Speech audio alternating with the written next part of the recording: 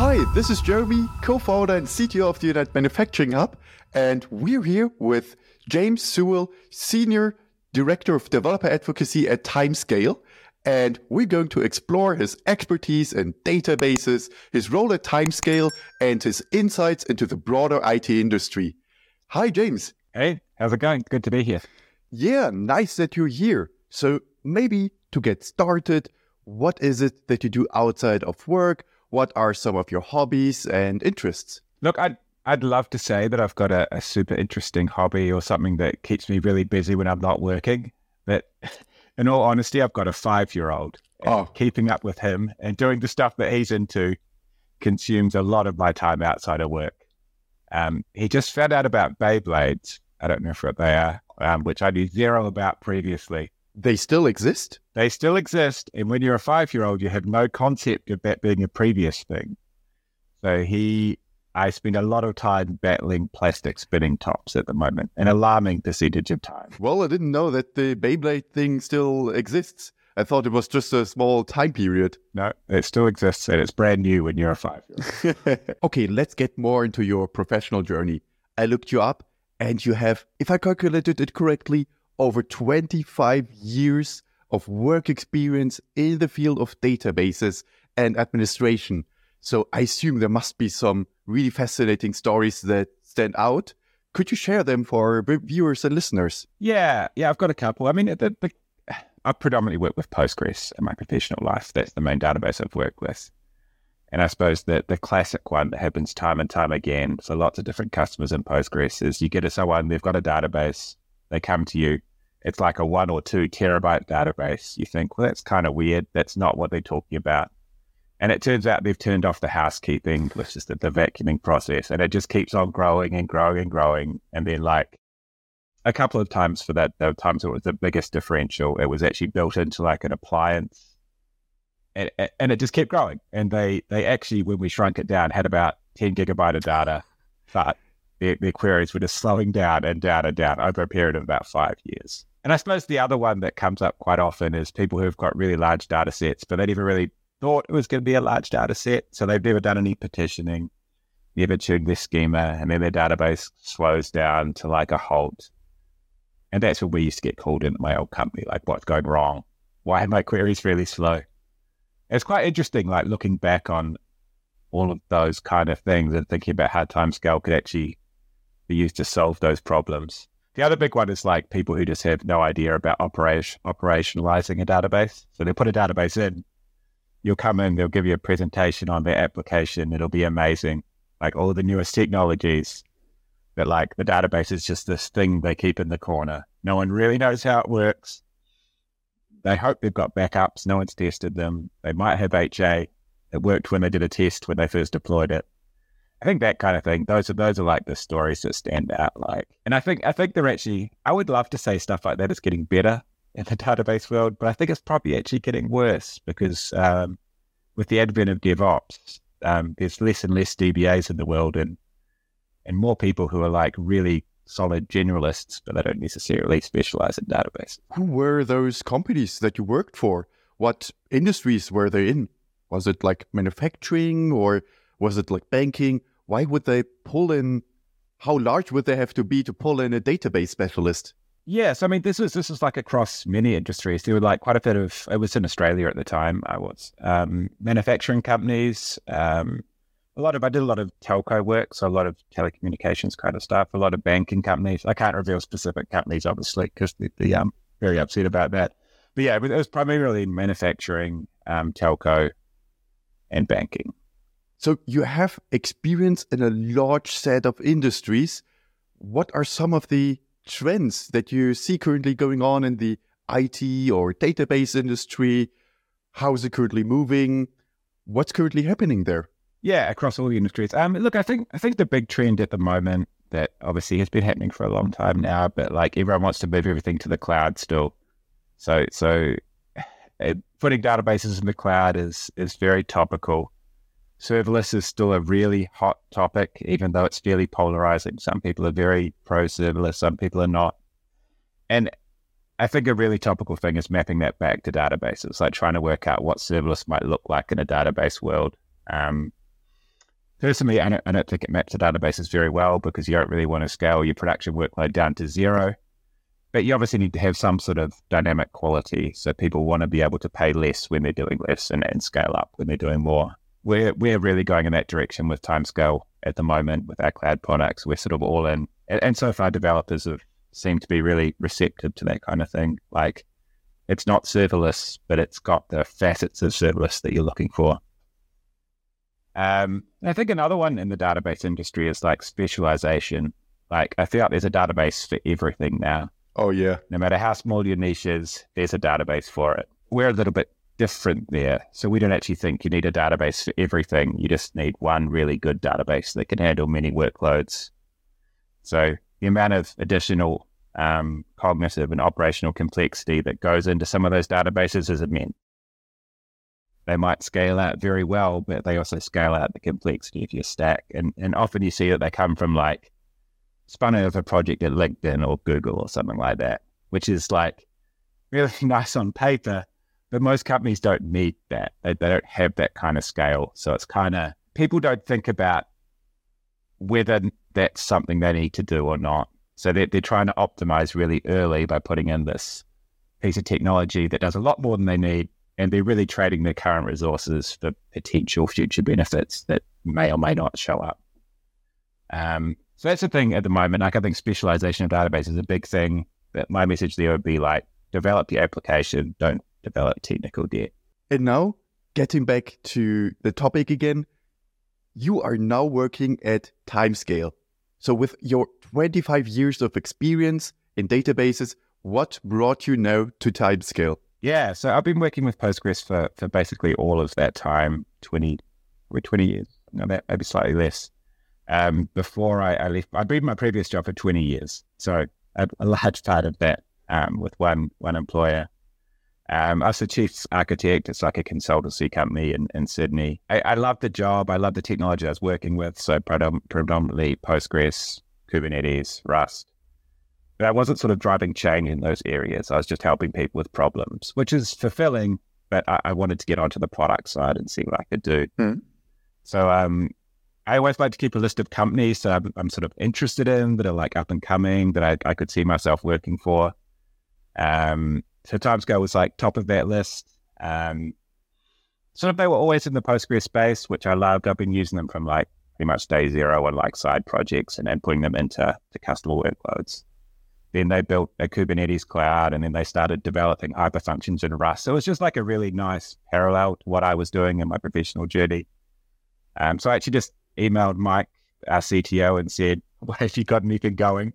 And I think I just happened to do it around about the time when they did have a bunch of job openings, and the rest is history. So the hyperfunctions are actually developed in Rust? Our hyperfunctions are written in Rust, yeah. Oh, nice. Yeah, we're typically a Golang company. Because it's much easier to learn for new developers, or if you're coming from an entire different field to come in. And the learning curve for Rust is just like really high. It's when you start doing it, it's like running against the wall, and the wall will never stop. And after a year, I'm not through that yet, but apparently you start to really love the language, because all people I heard that are programming Rust, they are really, really excited about it. I used to develop in Python before Rust, and I suppose I was more at a stage in my development career when I would write scripts rather than programs. Like, you can obviously make an argument either way, but in reality, they were more like throwaway things, or maybe like a simple daemon or something like that. And for me, once I worked out how to use Rust, I think it was just came at a time when it really revolutionized the way I think about programming, especially in terms of like handling errors and stuff like that. Like, I probably could have got that just from taking a step back and thinking about Python more. But now I look at all the old stuff I've written, and I'm just like, oh my gosh, like I didn't think about any of these edge cases. I have no idea what's going to happen when this fails. I have no idea what these types are, even though I'm comparing them to each other. Rust is really, I know it's not for everyone, and I know it's got a steep learning curve, but it just really suits the way I think. And it really helps that you can integrate Rust directly into Postgres, because obviously Postgres is written in C. Rust is really good at talking across the FFI boundary. Okay, getting again back to topic.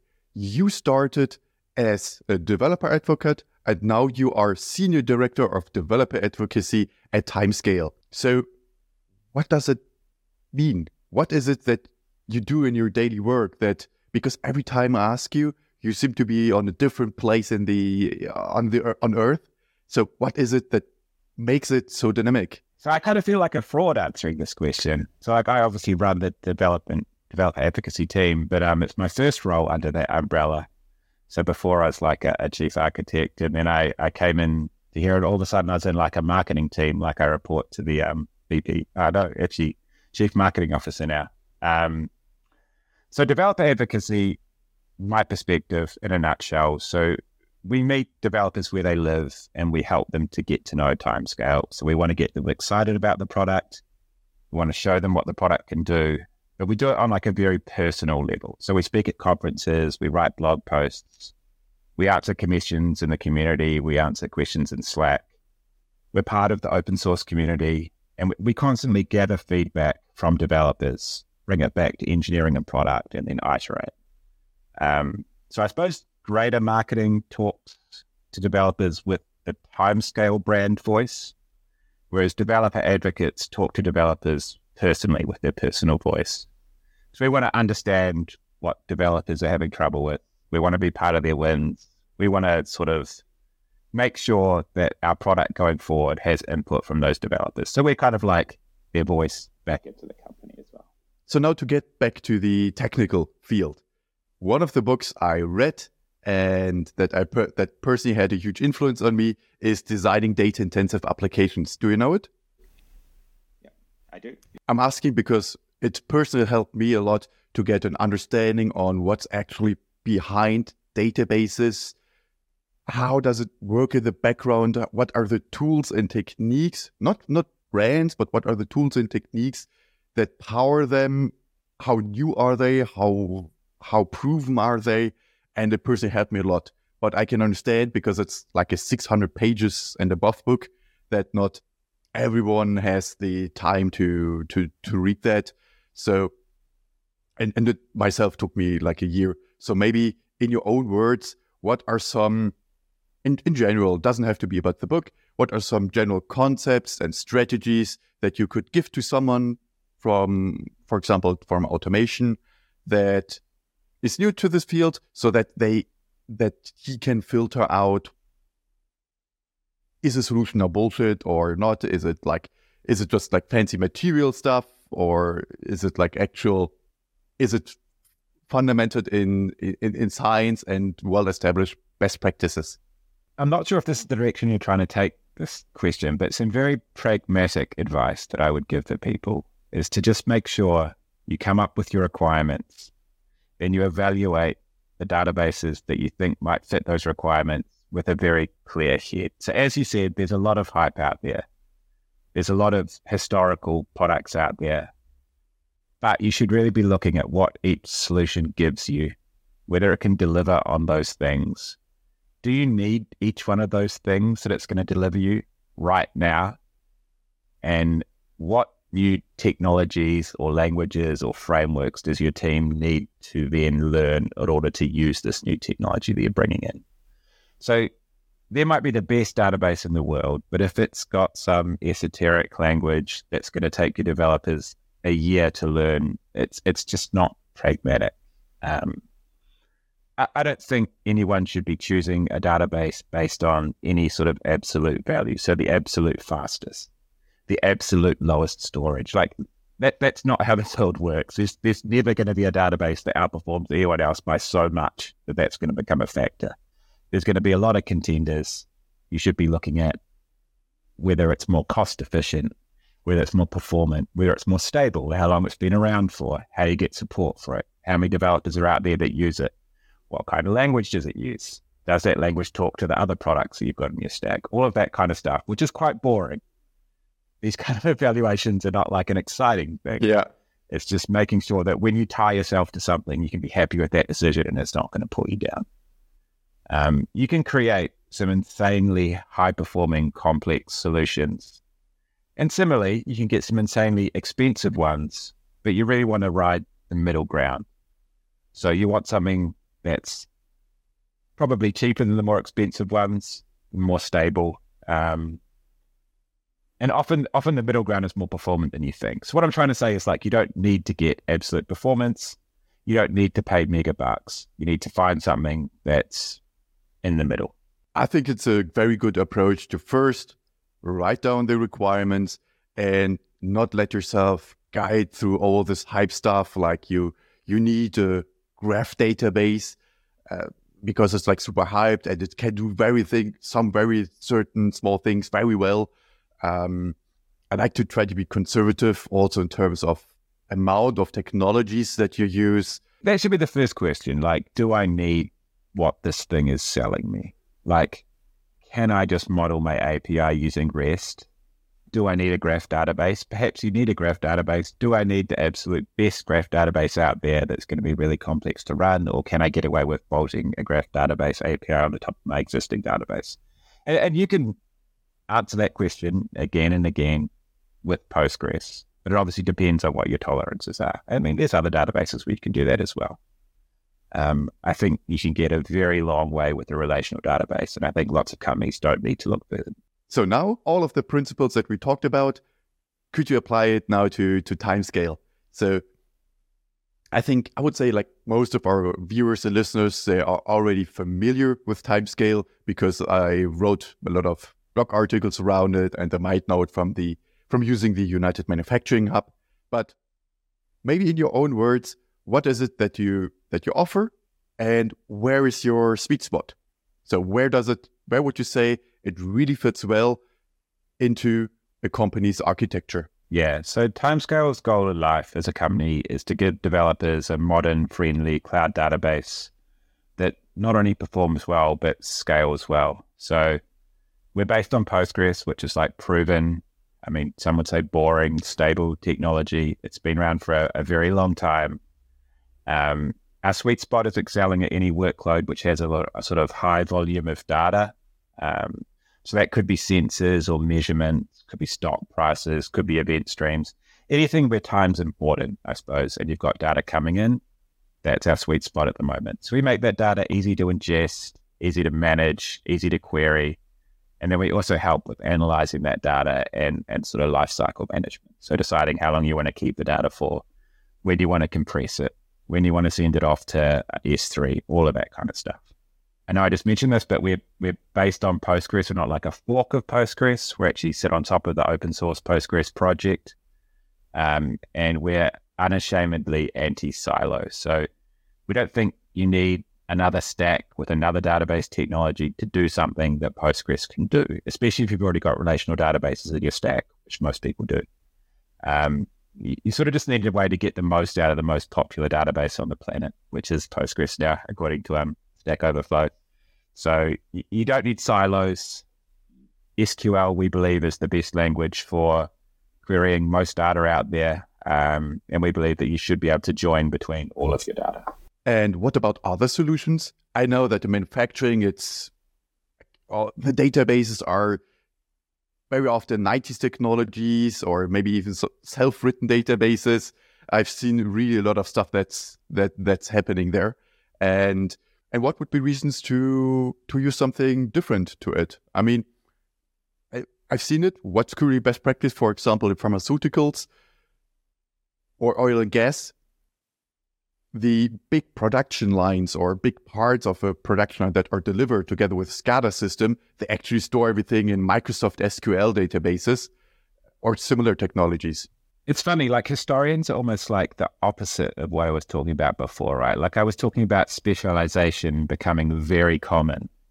Historians are like something that's been specialized from the start. So they're like the inverse of what I was talking about, but like the inverse message remains true as well. Like, why would you be paying a lot of money for this product if a commodity database can do it? In most cases, I know you've written a lot of articles, we find that the commodity database can compress just as effectively as a historian. In a lot of cases, it compresses without loss, whereas historians actually lose data when they compress a lot of time. You can connect to a lot of other things. So historians are quite limited in terms of what you can get in and out because they're like this, I suppose, proprietary bolt-on layer on top of SQL Server or something else. And their whole game is to not let you get your data out, not interact with other things. They don't need to do that. They've got the market right. So I think being able to then connect all of your time series data through to any other product, either OT or IT, is just a massive boon. So we're including timescale by default in the United Manufacturing Hub. So most of the audience would already know it. But when would it be beneficial for them to actually upgrade to your cloud offering? You said that you are cloud only and most historians are, I would say, on-premise only. So what would be reason for companies to change that? So I suppose one reason, so for a start, United Manufacturing Hub includes Timescale DB, which is like the open source product that's sort of at the core of Timescale's offering. So we sort of built the Timescale cloud product around Timescale DB, and now it includes a lot of other features that aren't included in Timescale DB. And I suppose you might want to start thinking about a cloud product for the reasons we talked about before, like when the operational complexity of running a database becomes too high, then you might want to look to a cloud vendor to run that for you, like Timescale.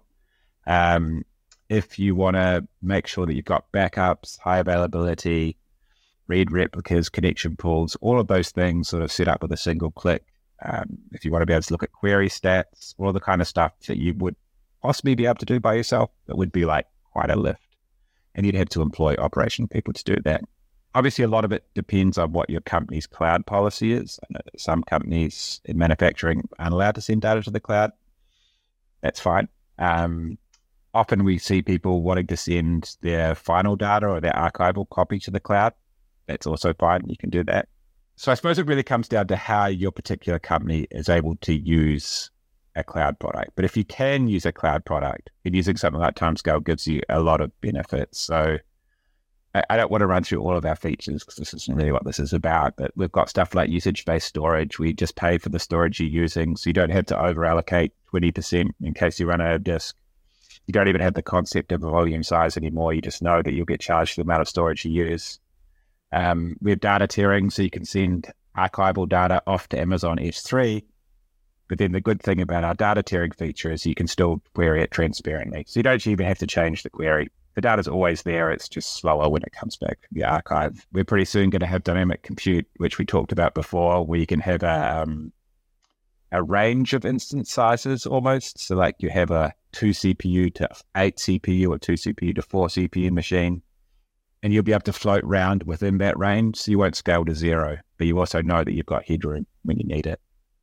And you also know you're not paying the top dollar when you're sitting a bit more idle. And I suppose support, like on top of that, we've got an amazing support team.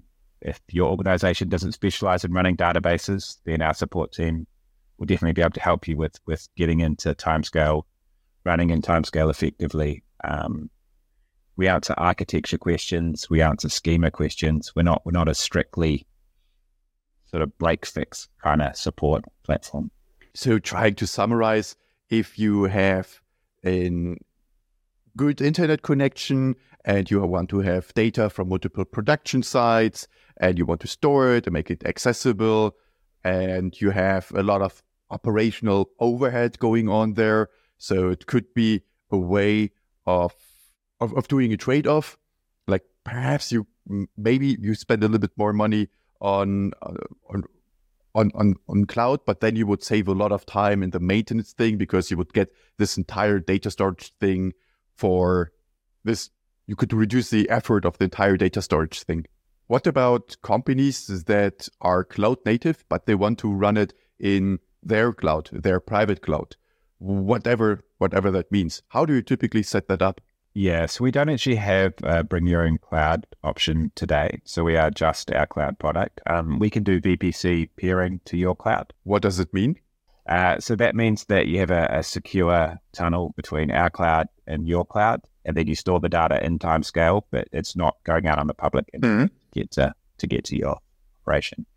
That's quite popular. Quite a few people use that, but we don't have a bring your own cloud in the strictest sense where we operate our infrastructure within your cloud. All right.